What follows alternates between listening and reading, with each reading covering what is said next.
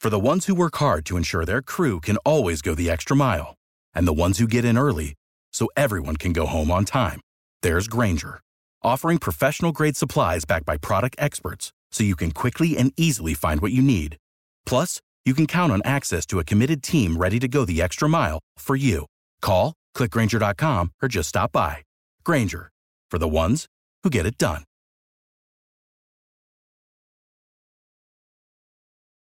Every team, every topic, everywhere. This is Believe.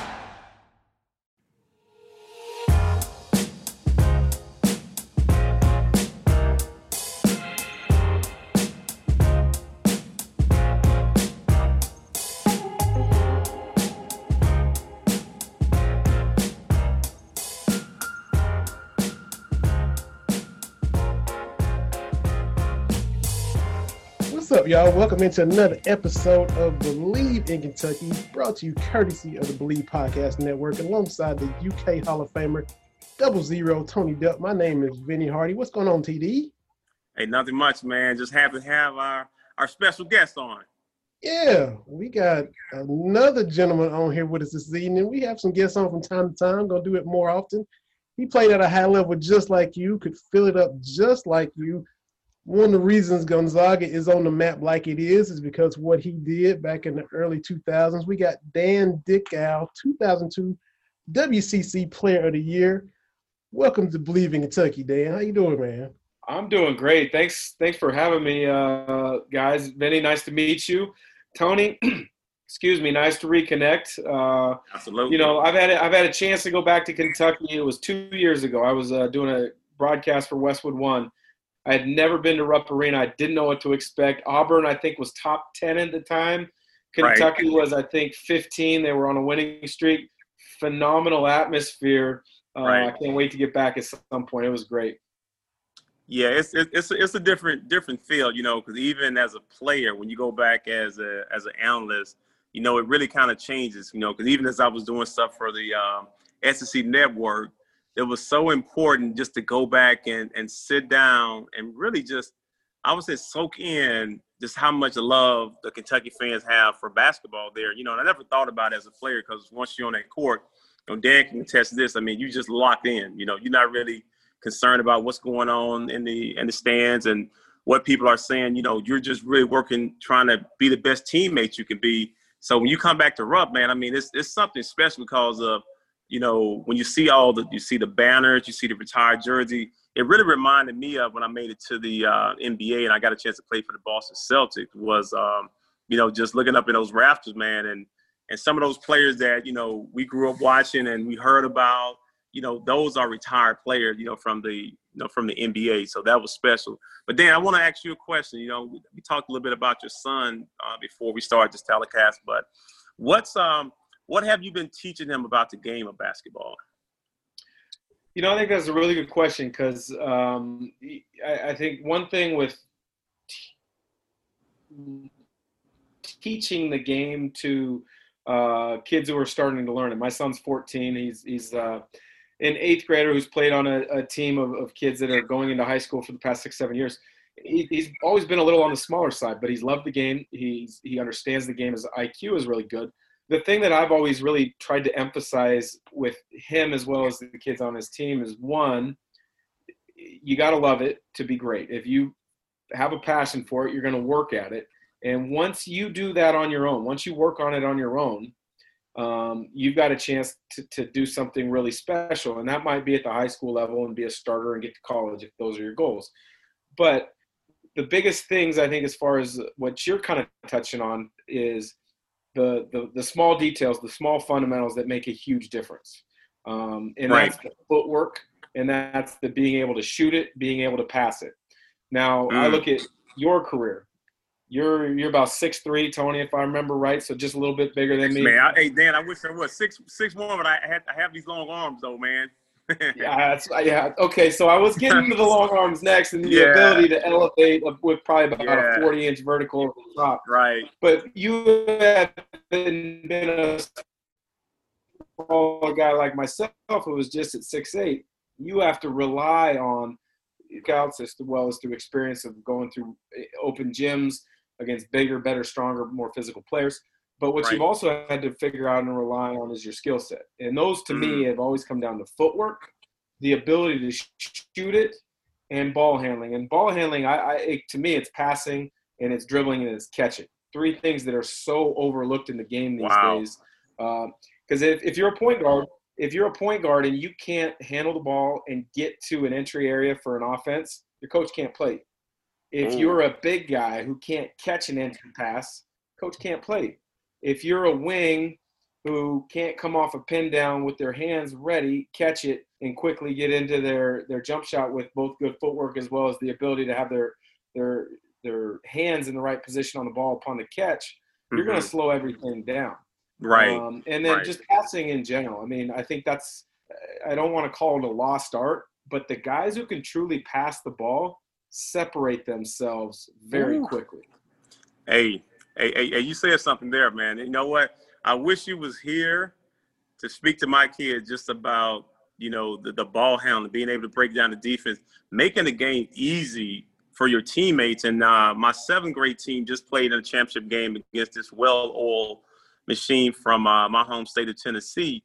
And what they did was, they were so organized. And when I mean organized, they came down. If they didn't have anything in transition, they ran a set. So my team, who wanted to play, open court, freelance basketball, say, listen, here's the problem. When you haven't guarded organized basketball, you can't defend it.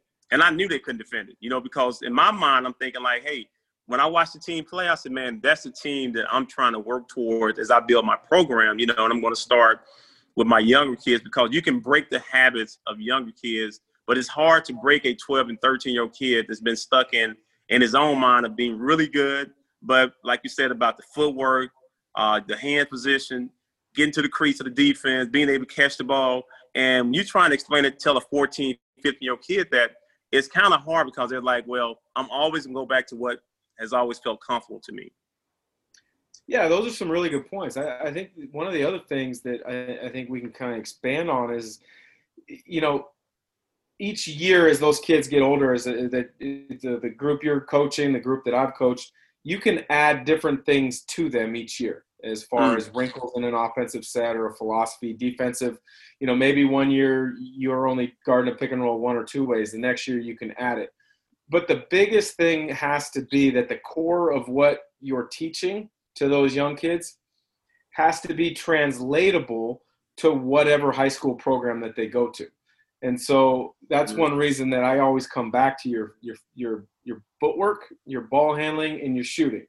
It doesn't matter what defensive and offensive scheme an AAU team runs, as long as they're getting better individually to prepare them for high school. Now, my one big caveat that I can't stand is zone defense at the AAU level.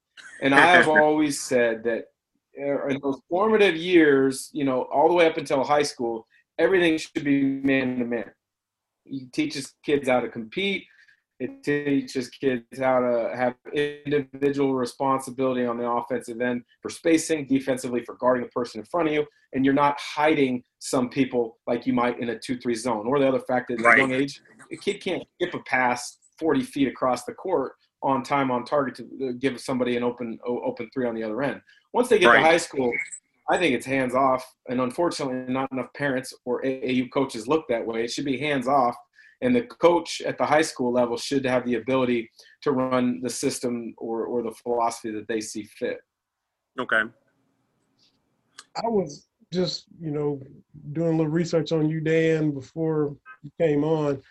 There's some common traits between the two of you. I wasn't even looking for that. You both play for the Celtics. You both play for the Mavericks, things of that nature.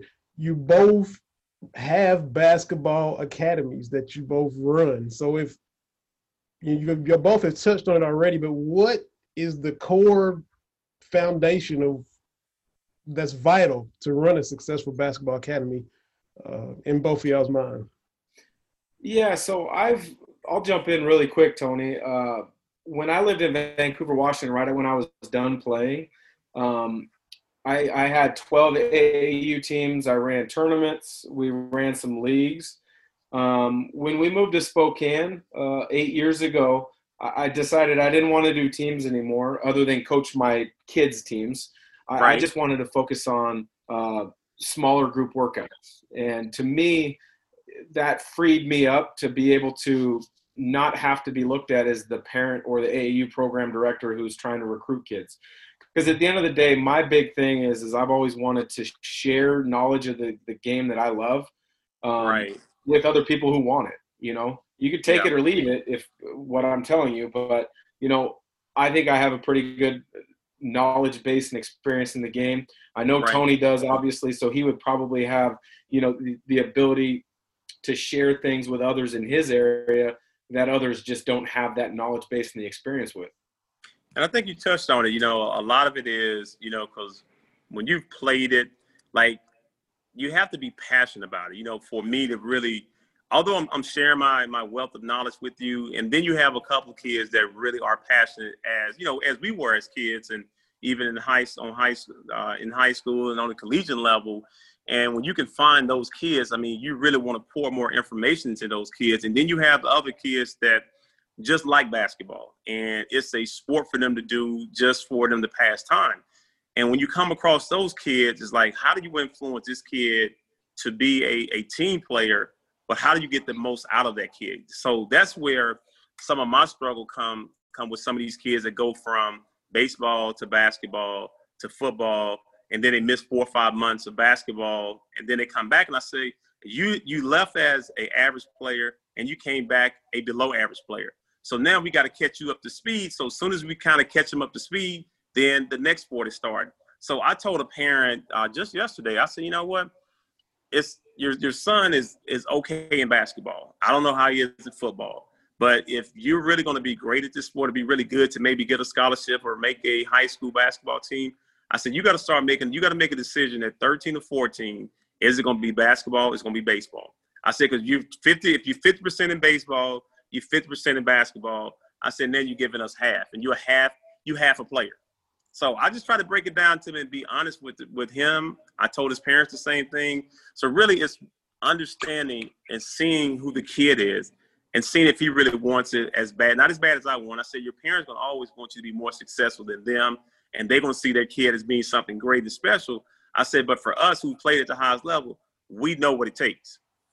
Yeah, I think you're right on with about the age that I tell people, hey, if you want to go to one sport at that time, that's great. And that's right about the 8th grade or freshman year in high school. You know, the reason I say this is because I think you might say you love the game of basketball at 8, 9 years old, and 2 weeks later, because you had a good baseball game, say you love the game of baseball. I think you have to give yourself the ability to be coached in different sports and have successes and failures in each different sport until you truly at that age know that you love the game. You know, for example, I played baseball and soccer until I was 12. I loved basketball more than the others, but I still played them until 12. Right. When I knew for 100% sure I didn't want to take the 2 hours that I missed at baseball practice wishing I was on the basketball court. And then I did play a little bit of golf my freshman, sophomore year in high school. But then right when your recruiting started picking up in my case, I was like, well, you know what? I like golf, but that's not going to get me to where I want to be. Right. So I quit golf, and I took those 2.5 hours each afternoon to prepare myself for basketball season.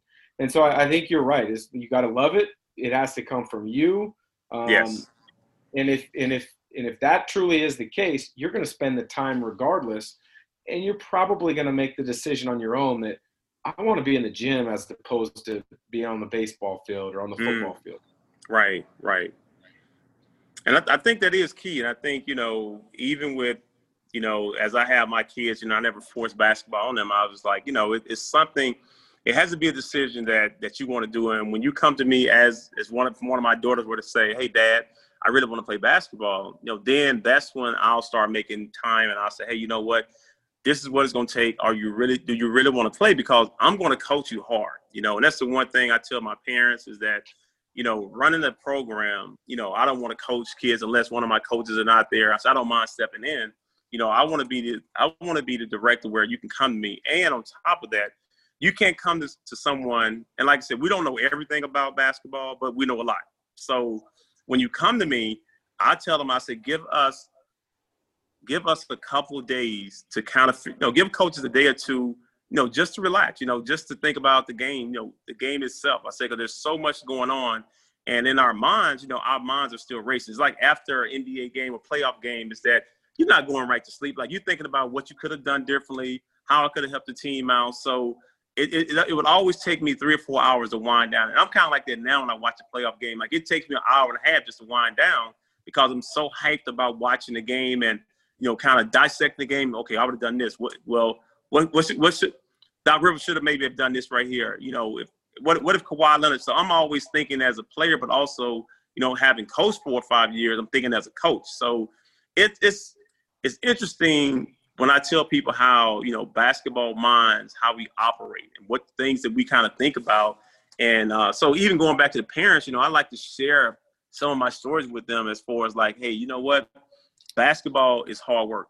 Are you willing to do that every day and not just be a part-time player looking for full-time benefits? And I say, 'cause that's what most players want. They want to play part-time. They want to practice part-time, but want to play all the minutes and take all the shots.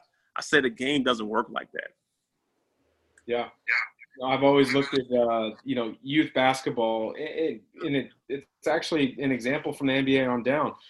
It's not equal opportunity. The best players need to get the most shots. They should have the ball in their hands the most. And it kind of just trickles down from there, where unfortunately a lot of times these parents, they're counting shots in the stands. Well, that kid got 8 shots. My kid needs 8 shots. Okay, well, let's get better so he can create 8 shots. Or yes. Maybe go find a way defensively to get a steal and get an easy one in transition or get on the offensive glass. So I like the way you're thinking. I think we have a lot of similar thought process when it comes to that. Yeah. I think the philosophies, are something that you learn. Mark Few was your coach, right? Yeah. Okay, so, just a highly intelligent coach, kind of like Coach Pitino, man. Of all my coaches, I think when I went to college, I learned so much from him. And being a scorer in high school, I got a chance from him to learn to be a two-way player, because, I always believed in high school, when you average like 37, 38 points a game, my offense is my defense. And that's what I believed. I was like, man, listen, okay, that's cool, but I'm going to get you 37, 38 points. And he taught me, he was like, listen, he said, in order for you to have a career, you got to be able to guard. And he said, also, you got to be able to play without the ball. And I said, man, that was the toughest thing for me, transitioning from high school to college was I always had the ball in my hand.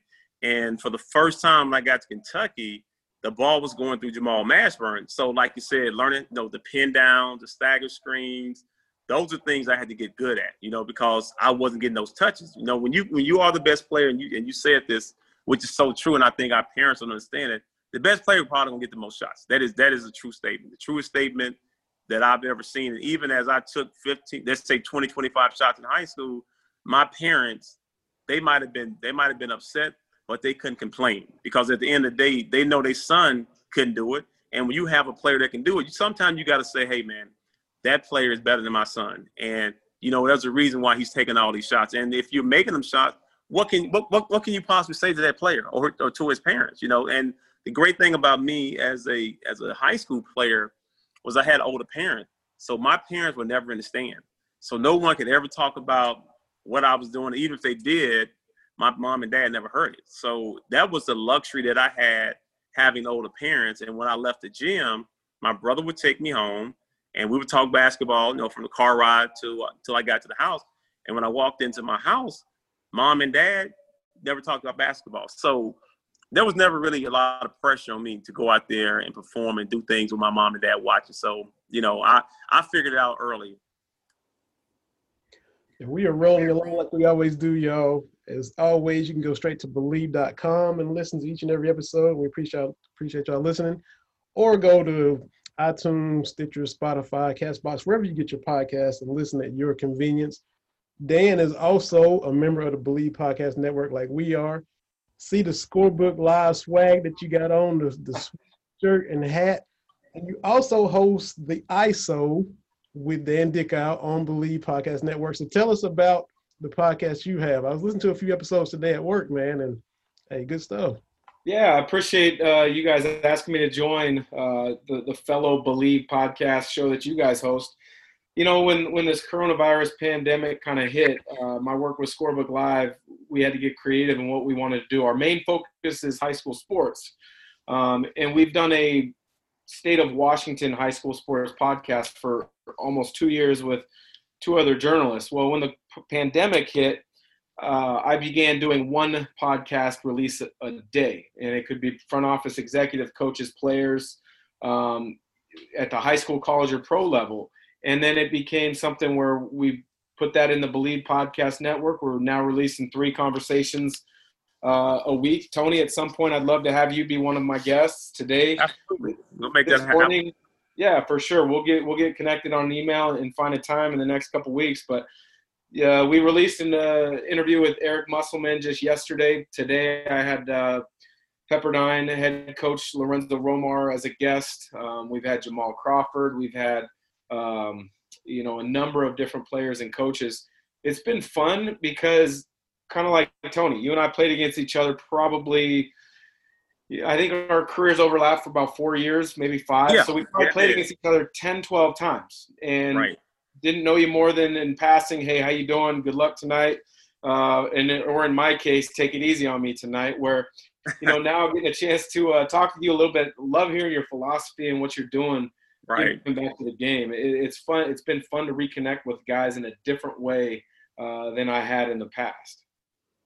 Yeah, I think a lot of it is, like you said, just really sharing the knowledge. And, now that we've gotten older, I think we see the game totally different, and not to say we didn't see it differently as a player, but now we can look at it, in a different lens than when we played, and not to be so critical with where guys are at. And I'm a real big stickler when it comes to, as we talked about, the footwork, the passing, just the basic fundamentals of basketball. I think what this generation has done a lot of is watch highlights. We really had to watch game. We had to become, students of the game. And it's hard for me to tell this generation. I can tell them what we did, but I'm not sure they can apply because they're not used to it. Their mindset is, I can only watch something for 5 minutes. Like, so I'm watching clips.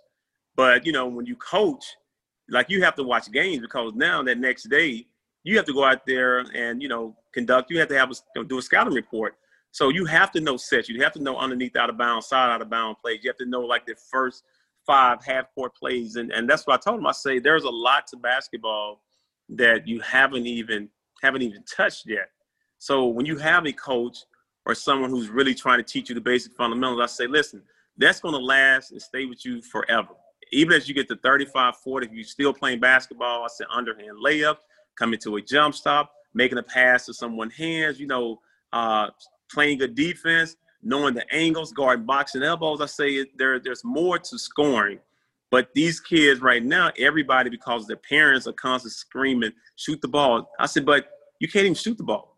So when you come in the gym and the first thing you do is you start shooting threes, I'm like, you know what?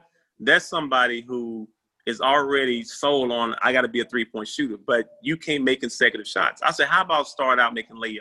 Because right now, I see more missed layups than threes. I said, because that's the easiest shot you're going to get. And when you drive to the basket, I say that's all concentration and not worrying about getting your shot blocked. But when I've taken that underhand layup or overhand floater thousands of times, I know the results. I'm going to miss some, but I should make more than I miss if I practice on enough. And it's really not enough time spent, in my eyes, on the basic fundamentals of basketball. So when you were with the Zags, and y'all had great teams out there, and Mark Few has been a stellar coach. He's done such a phenomenal job with getting you guys to the championship game, and have really developed the right players. But also he has a great culture. And how do you guys fit into his culture when he recruits you guys and he brings you in? Like, what is his selling pitch to get you to want to be a Zag? Well, the thing with Coach Few is he's got a tremendous eye for evaluating talent. And obviously it's the easy things to evaluate now are the athleticism, can he shoot it, those things. He does a really nice job of evaluating talent as far as, does the kid love the game? Is he going to – his evaluation goes, as deep as, is he going to fit our culture that we've already had? Mm. Because there's been times that there's been recruits on campus and the current team has said, no, we don't want this guy. He doesn't fit. So he empowers the players that are currently on the roster as well to kind of have some say in it. Now, with Gonzaga making that big jump and getting that national title game that you mentioned, he's gone from having the ability to recruit a lot of the really good players on the West Coast, having to find some of the hidden gems, having a great connection to European prospects. Now he's recruiting McDonald's All-American type guys, which is, you throw that level of player to begin with in the player development and the culture and the winning mentality at Gonzaga. Now you're seeing them being truly a top 5, top 10 program year in, year out. I mean, they just lost on one of the top 3 players in the country, a kid from Seattle. He ended up deciding to go to Duke. You can't fault the kid for going to Duke, right?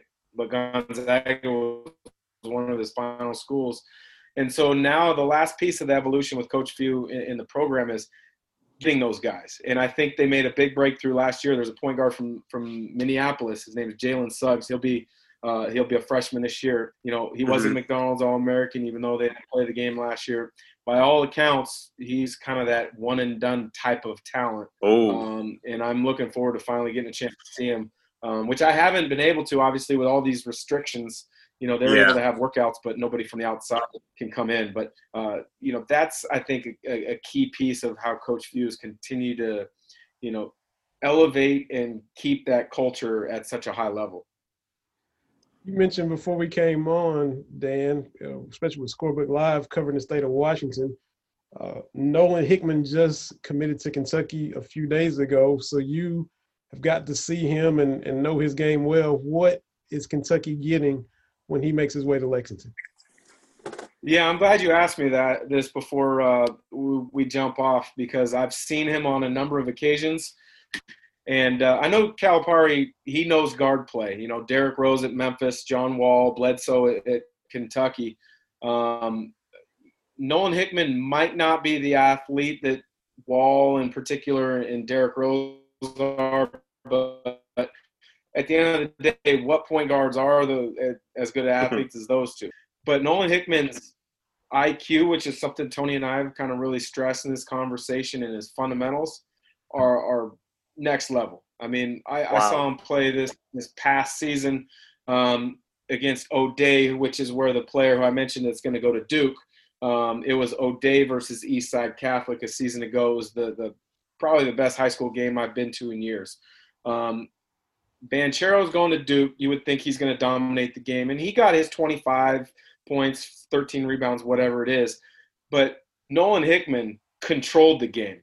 I don't remember how many points he had. It might have been 26, 27. But anytime a big decision needed to get made, or, a defensive stop had to get done, he was involved in the play. Whether it was scoring himself or setting up just an offensive set at the right time, controlling the tempo. He had it all that night. And I've seen him on another occasion in a more of a camp type setting. And I thought the same thing. So I think Calipari did a phenomenal job getting him to commit. I think the Kentucky fans are really going to like having Nolan Hickman in Lexington. Yeah, appreciate you giving Big Blue Nation some insight on that.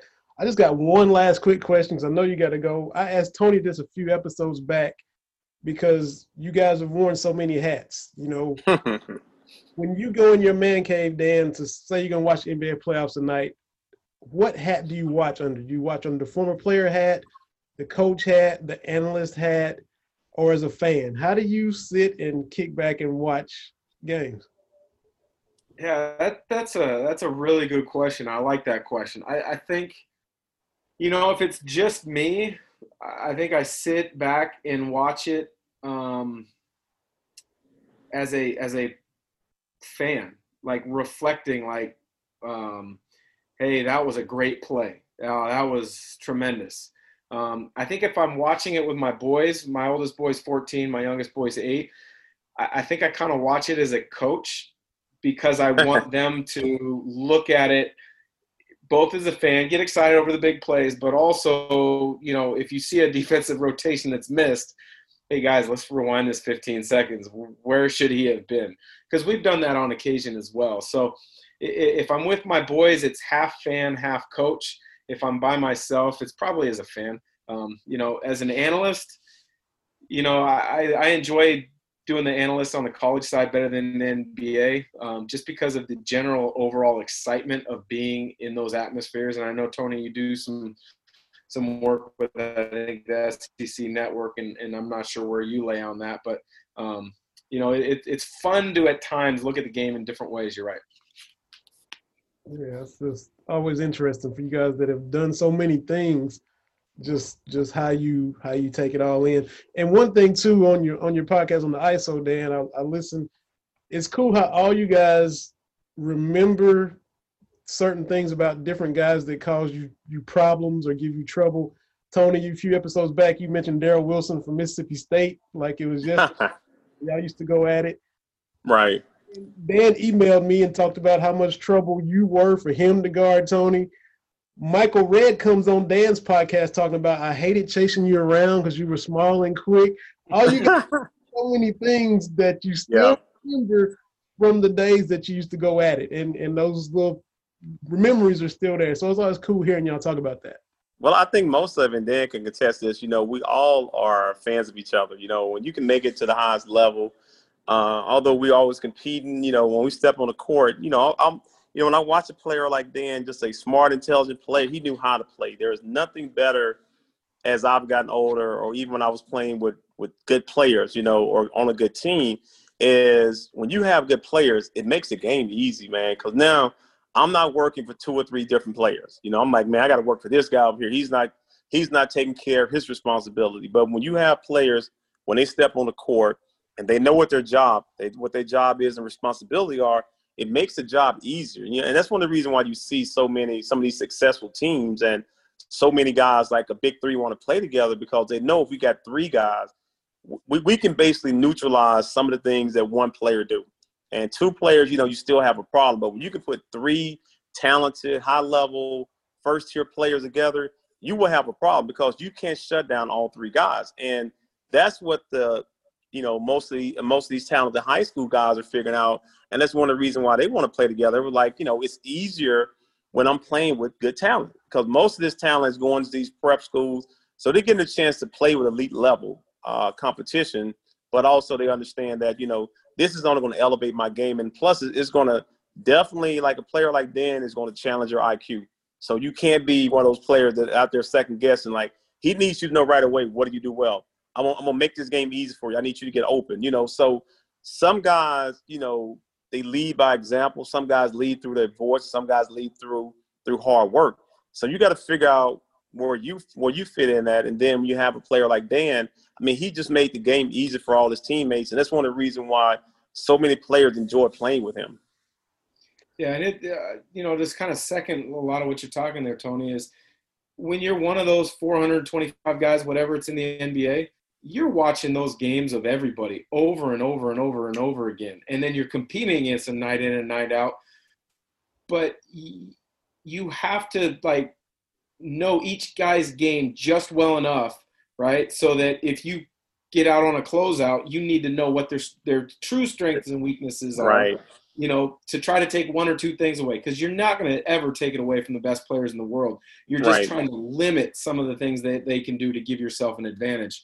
And I like the way you kind of put that. So I would agree. Vinny, it's been fun reconnecting, like with a Michael Redd or with Tony, like you just mentioned, about kind of little details within the game about each other. Yeah. And I could talk to y'all all day, but I know you got to pick your son up and time out and squeezed it in and jumped on the podcast before you had to get back on parental duties and getting the kids back. So we appreciate you, Dan. Yes, sir. Always dropping knowledge. Look, it's the ISO and scorebooklive.com. Y'all check Dan out on these Believe podcast streets, just like we are. And we're having a blast doing it as we do it. Make sure you send Dan my information so we can be in contact. And Dan, like I said, whenever you have a show, man, just send me a link and we'll make this happen. Perfect. Yeah, I'd love to have you on. So Appreciate it, guys. Take care. Okay, take care. Have a good one. Yep. Okay, guys. Yeah. Thanks a lot, y'all. Okay. Again, ED and myself on another episode of Believe in Kentucky, Believe Podcast Networks. BVN, take care. We'll see y'all next time.